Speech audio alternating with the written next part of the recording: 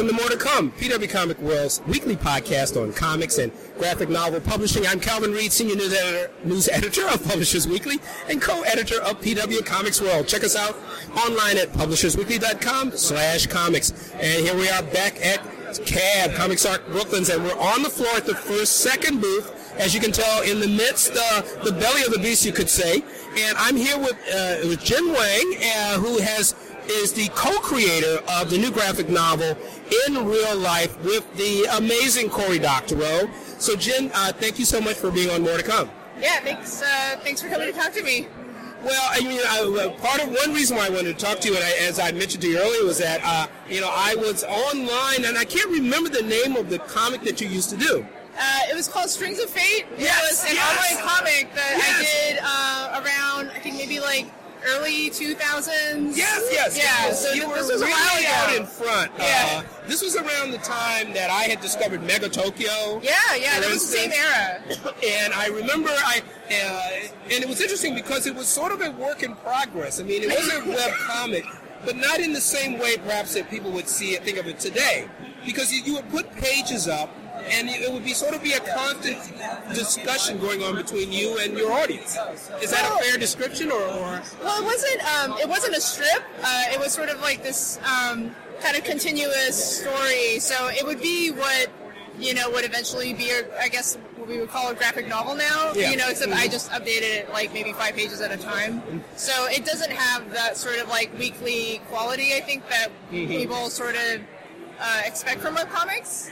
Yeah. But that was just sort of what I guess my comic training wheels.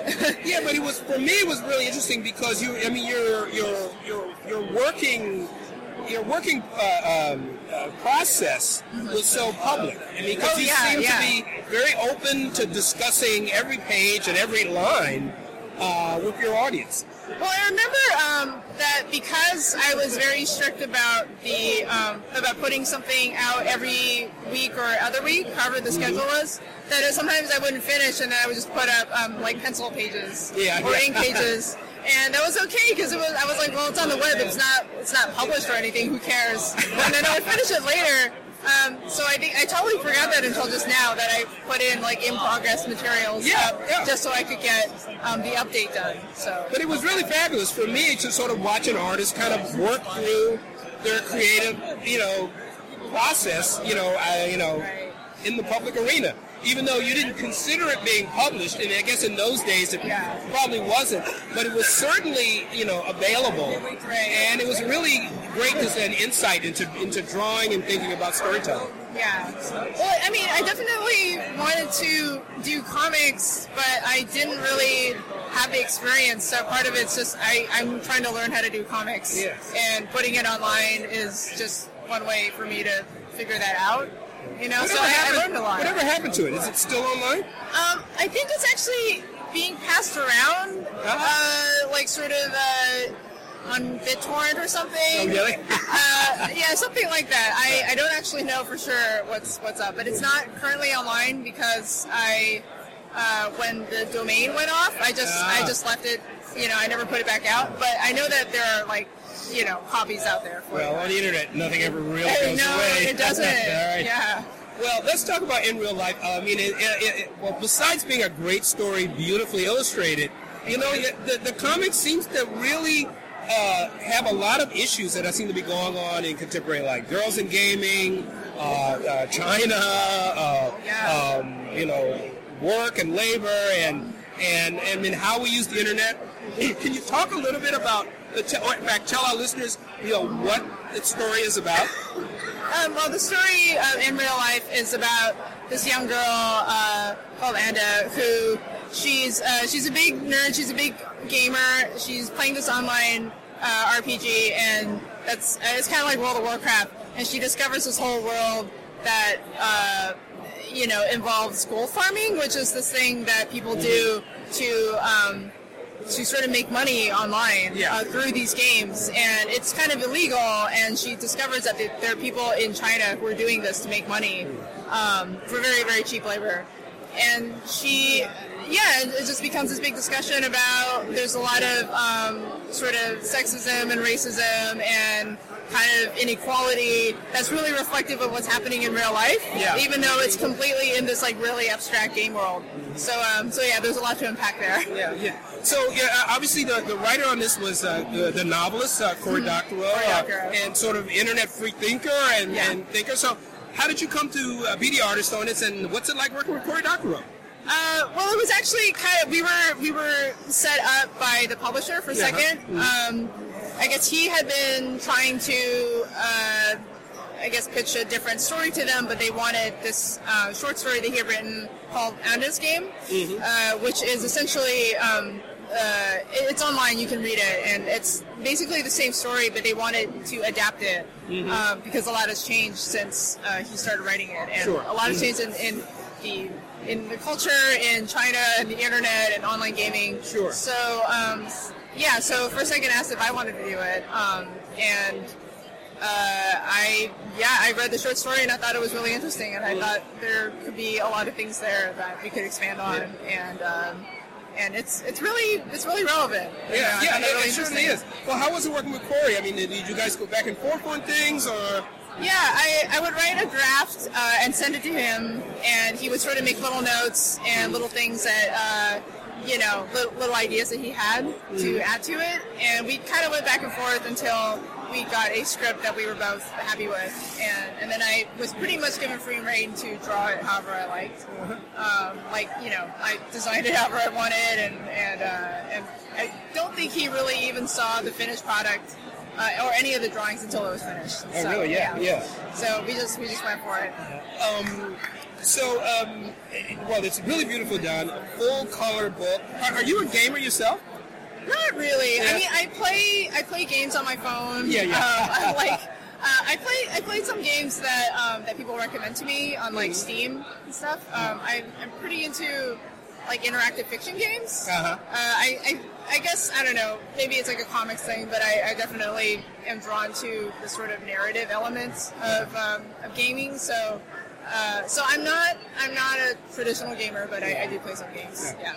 Now this is your second book for a second, am I right? Yeah. Yeah. So can you tell a bit about? Because I apologize, I've forgotten the title of the first one, which I also read. The first one is called Coco Be Good. Yes. And that's also illustrated. You wrote and drew that, right? Yeah, exactly. Yeah. Great. Yeah, and that's also available from First Second. There you go. Yeah. We're here in the middle of the floor, and I guess you're going to be doing a signing in a little bit. Yeah. Or you probably should be doing it right now, as I see Gina looking over here. Well, look, Jen, it was really great to talk to you. Thanks for being on More to Come, and good luck with the book. Thank you so much. All right. Bye there. Welcome to More to Come, PW Comic World's weekly podcast on comics and graphic novel publishing. I'm Calvin Reed, senior news editor of Publishers Weekly and co-editor of PW Comics World.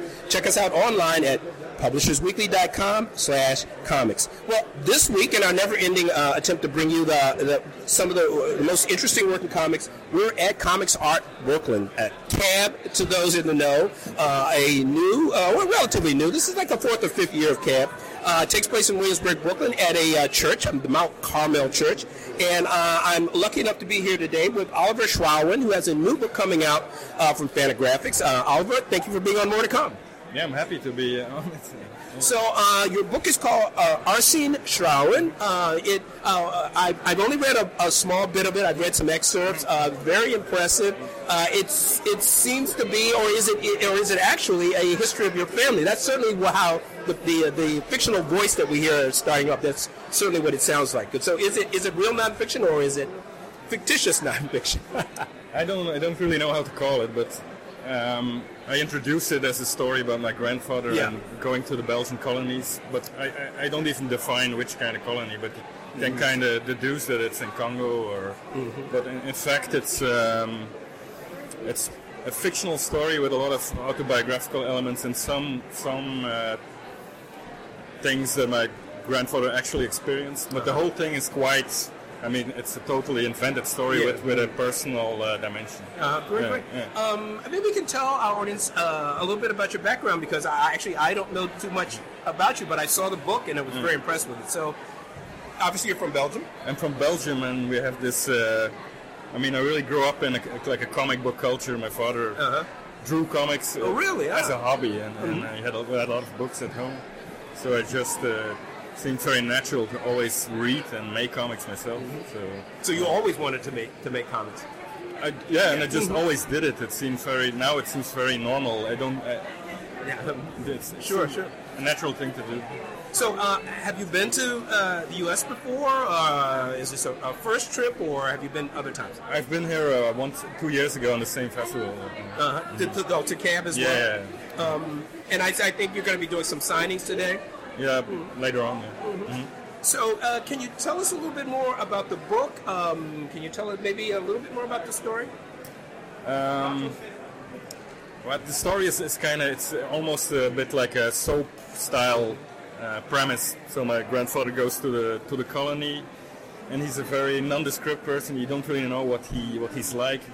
His personality is very undefined, and he meets with a cousin there, and this cousin is working on a big architectural project, which is to build like a modern city in the jungle of Congo. And my grandfather, who seems to be kind of a nitwit, is like helping him, and then eventually he ends up heading the whole project, which is bound to be disastrous. But somehow he pulls it off to a certain degree. Yeah. Well, it starts in a very nondescript way. I mean, and it seems to become, more fantastic as every page passes. Your drawing style really is engaging. I mean, it seems almost schematic-like at points. Which actually sort of adds to the comedy. Yeah, that's not really my normal way of working. Normally, it's more full color and much more details. But now the text is like dictating you are following the text through the book, not really the drawings. So I thought the drawings can be very simple, and you have all the atmosphere is in the text, and you kind of project it onto these very simple drawings. I mean, do you have any specific influences among artists or that you could mention? Or? There's so many, but I can't even think of one now. I'm sorry to say. It's really like a whole melting pot of influences. Okay. Well, you've been here. Maybe you can tell our viewers, our listeners rather, a little bit about Comics Arts Movement. This is your second time. Maybe you can describe for them what the show is like here. You're going to be signing, I guess, in a little while, right? I'll be signing later on. I mean, this festival is it's the most trendy kind of. Very young and well-dressed people. It's kind of amazed. I feel like some bum from the street. Well, it is kind of if you anyone who associates comics with hipsters would feel right at home here. It's really a very specific demographic, but the comics really are really pretty amazing. Yeah, it's really the stuff that interests me. That's available. So anyway, look, this is great. Like I said, I'm very anxious to finish reading your book, and thank you so much for being on More to Come. No problem. Welcome to More to Come, PW Comic World's weekly podcast on comics and graphic novel publishing. I'm Calvin Reed, Senior News Editor at Publishers Weekly and co-editor of PW Comics World. Check us out online at publishersweekly.com/comics. Okay, we're right back here at CAB, Comics Art Brooklyn, and I have the great pleasure to be with Tim Lane here. We're outside now because it's I did an interview a little earlier. It wasn't quite as crowded, but the place is filling up. Anyway, Tim, thanks for being on More to Come. Thank you for the interview. I've got a couple of questions. You've got a new book out now called The Lonesome Go. From Fantagraphics. I was far more aware of you by reputation than having actually read your work. I finally have read some of the stories in Abandoned Cars. They're intense. They're introspective. They're surreal. Maybe you can talk a little bit to our audience about your thinking about how you put your stories together. Sure. Well, the stories for both Abandoned Cars and The Lonesome Go are stories. They're technically short stories that all fall together under a similar theme or similar themes, And the characters in the stories are very much the type of people who are living in the sort of the dark shadows of the American dream. Characters who are, not necessarily what the world would consider as successes, and very much just sort of everyday people. My storytelling process is that I begin by writing a prose piece, a prose short story, and then once that's finished, I break it down into panel arrangements and start editing the text so that it's not too wordy. Well, these are ordinary American people, but they do seem to be sort of straight out of a classic sort of American folk mythology. Absolutely. The freight train jumper, the roadside, for want of a better term, white trash, roadhouse. Absolutely. Really that level of marginalized American culture that kind of produced the blues and other likely. But these also sort of are people kind of at the end of the line. Yeah, they're at the end of the line. They're at their wits' end. Yeah. It's thank you for mentioning the freight trains and the roadside bars and things like that, because those things I think are also a kind of a part of the American mythology. Sure. And so those are in a sense characters in the stories. Those the cars, the freight trains, the motorcycles, all of those things are I think of them as characters. In fact, I even think of the landscape as part of the characters, because it's really important where these things are taking place, where the stories are taking place. The environment tends to play a role in the experience that the characters are having. But I think that there is an element of mythology that I'm interested in. And you mentioned folk music and the blues. Stories like Stagger Lee, for example, great folk song, great blues song. It's a great story about a guy who actually existed, But depending on what song, what rendition of that song, what version of that song you hear, names and dates change, locations change. The only thing that is for sure about that story is that somebody got shot over a Stetson hat. So I really like those kinds of stories where you can be told, the story can be told in any number of ways and kind of reinvented by each musician who covers the song.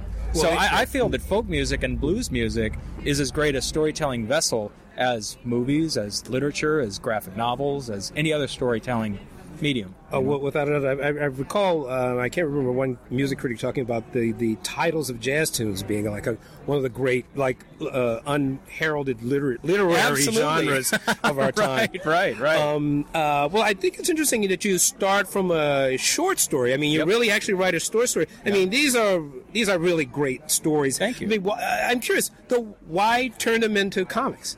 Because there's a bunch of reasons. One of them is just because that feels the most authentic to me. I've been a drawer since I was very little, and the idea of just writing straight prose feels inauthentic to me. Comics make sense to me.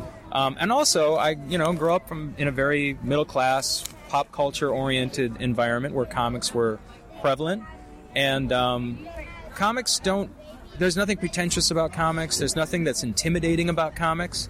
And so I like that kind of medium to have a rapport with people who are, whoever is interested in reading it.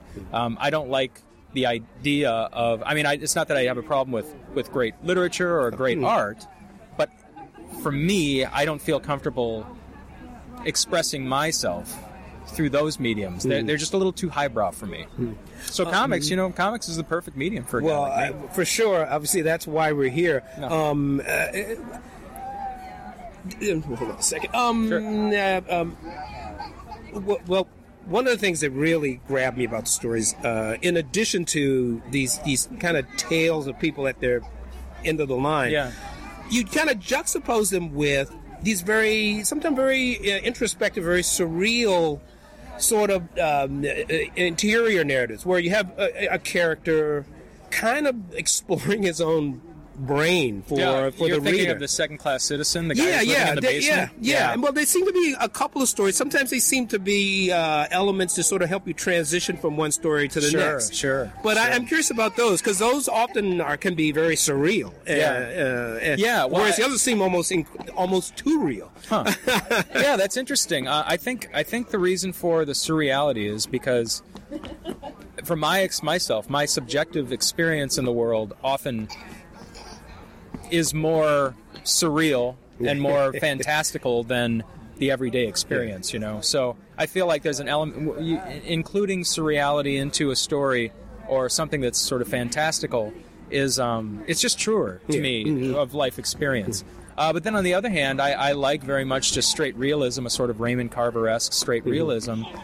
So I'm always, you know, kind of, I'm a mess. I'm trying to figure out which. Well, I'm not going to psychoanalyze you from your stories. That would be too easy for me to try to do. Right. I'm a punching bag waiting for the glove. I am curious, though, about your drawing, obviously. I mean, they are stark black and white drawings. And your style goes from sometimes incredibly polished to very raw. Yeah. But even when they're polished, they have a raw edge to them. I mean, it would seem that there's some, you have some interest in like Charles Burns and certainly R. Crumb. Right. But I'd love to know more about how your drawing style has evolved. Sure. And why black and white? They're all black and white. Right. Well, black and white is because it's cheaper.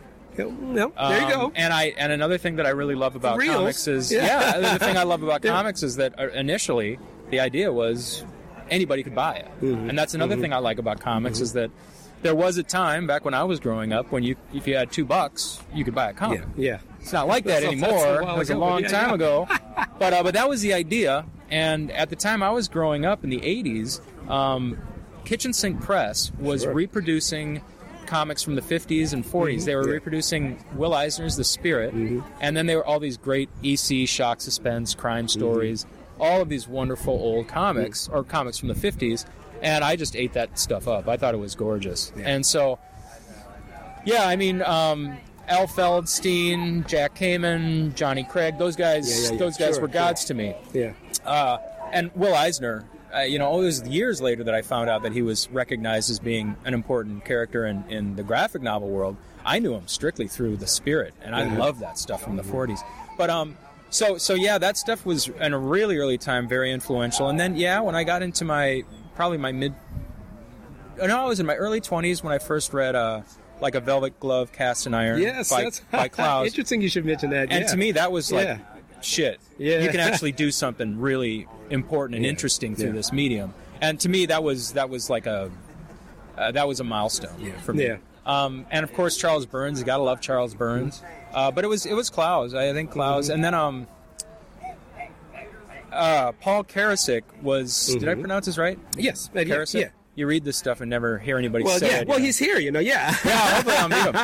But he was involved with a graphic adaptation of Paul Auster's City of Glass, and that just blew my mind. If I may interrupt you, last year at CAB, they did the 20th anniversary panel about that, and they had Paul was here, Auster, Art Spiegelman, who was the editor. He was overseeing it. Yeah. And of course the fabulous David Mazzucchelli. Yeah. Oh my gosh. So just to add to that, I was lucky enough to be at the panel. Man, now I just feel like a and if I may say so, fan I hate to put me into your interview, but no, that's all right. I wrote the book wasn't widely reviewed at the time, but I wrote at PW at the time one of the early reviews of the book, and I was completely. What did you think? I was completely blown away by it. I'd never seen anything.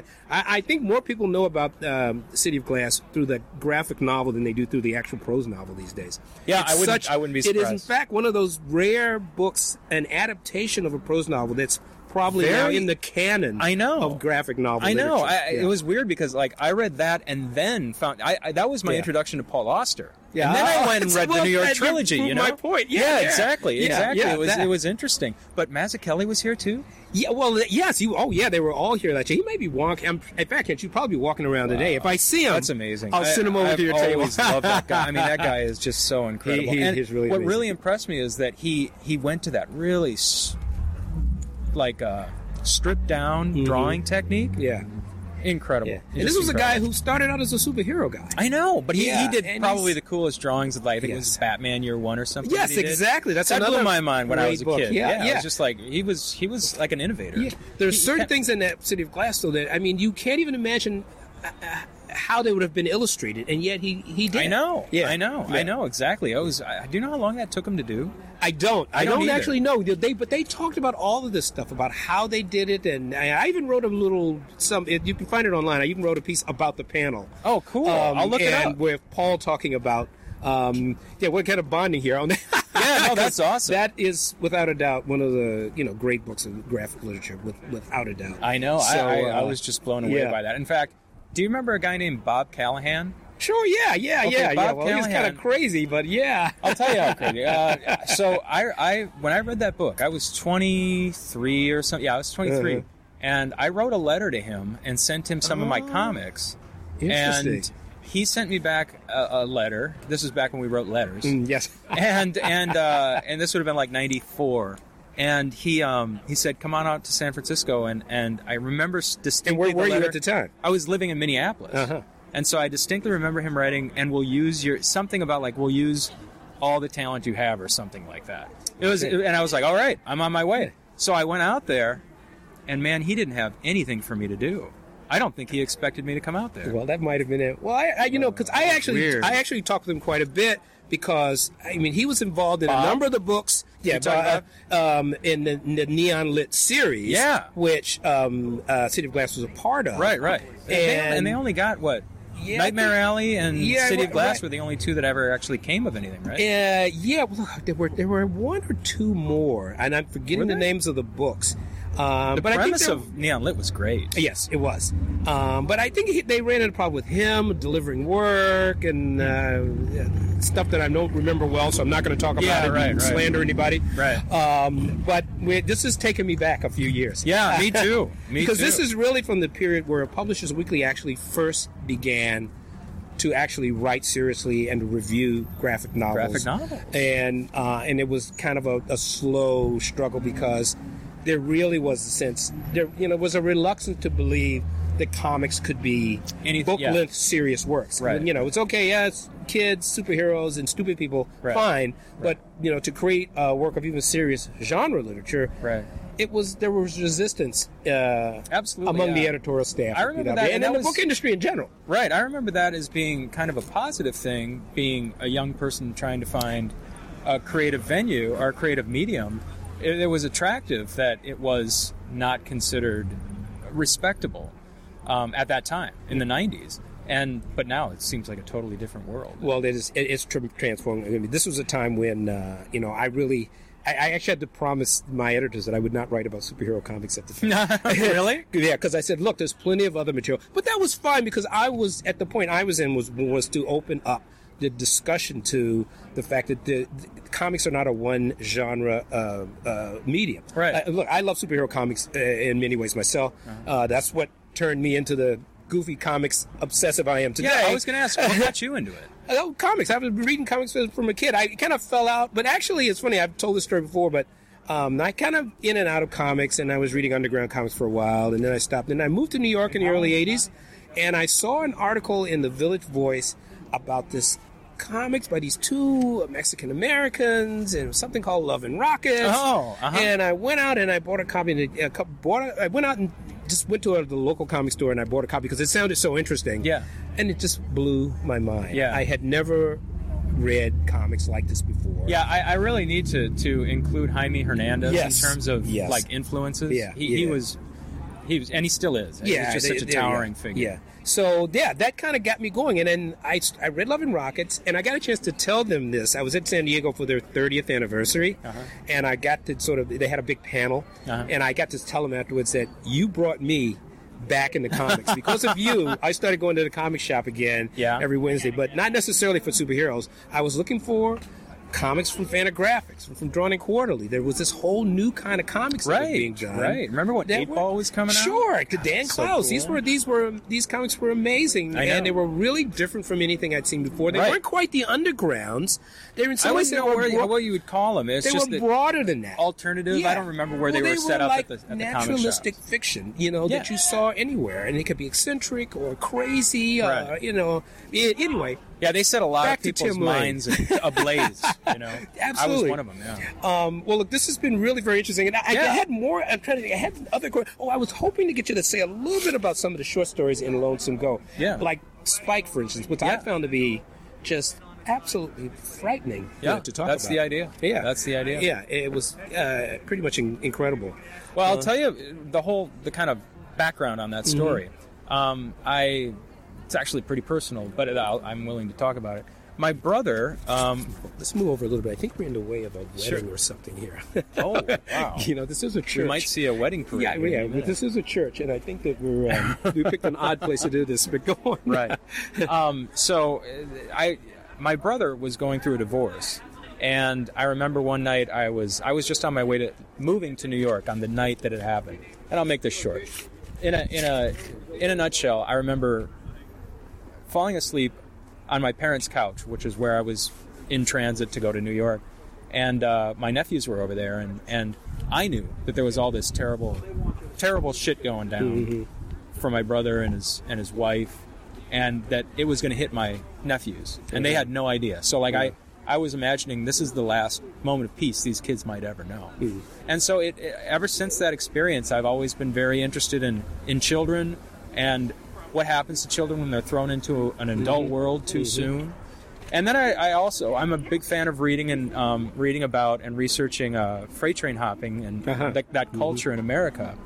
And I was reading about these kids that were called Wild Boys of the Road, that were just kids who, in the 1930s, their families were destitute, so they started hopping freight trains. And all kinds of horrible things would happen to them. They would be used as by people who were called professions. They would be used as sex slaves and various things in payment for learning the ropes and that kind of thing. And so that seemed like a good subject for this kind of concern, this growing concern that I had about just when you take kids and you throw them into an adult world too soon, the tragedies that can happen. So I just tried to think of the worst kind of thing I could think of, the kind of worst adult world horror. And so a crazy racist was the guy I came up with. And so that's the basis of that story. And at the end, he's thrown out. I intentionally don't leave any conclusion to that because, we never know how any experience is going to really affect us. But that's the idea. That's the heart of that story. Well, it's a stunning story, and I was like reading it almost with my hands over my eyes. It was really that kind of. It's not a horror story, but it essentially is a horror story. It's a horror story. Yeah, it's a horror story. But it's a real horror story. I actually, I'm from St. Louis, where the whole Ferguson thing went down. Yeah. Oh, right. And that sort of thing is. Yeah. I'm afraid it's a contemporary concern. It's still a contemporary concern. Yeah. And Kids in the Street is still a contemporary concern. Absolutely. But I don't know. So that's where that story comes from. Anyway, look, Tim, this has been really awesome. And that's at the Lonesome Go from Fantagraphics, and also Abandoned Cars, one of your earlier works. Yep. Check them out. Believe me, they're riveting. It's like a car accident. You don't want to look, but you can't turn away. Right. Anyway, thank you so much for being on More to Come. Thank you. Yeah, absolutely. Thanks a lot. A pleasure. Absolutely a pleasure.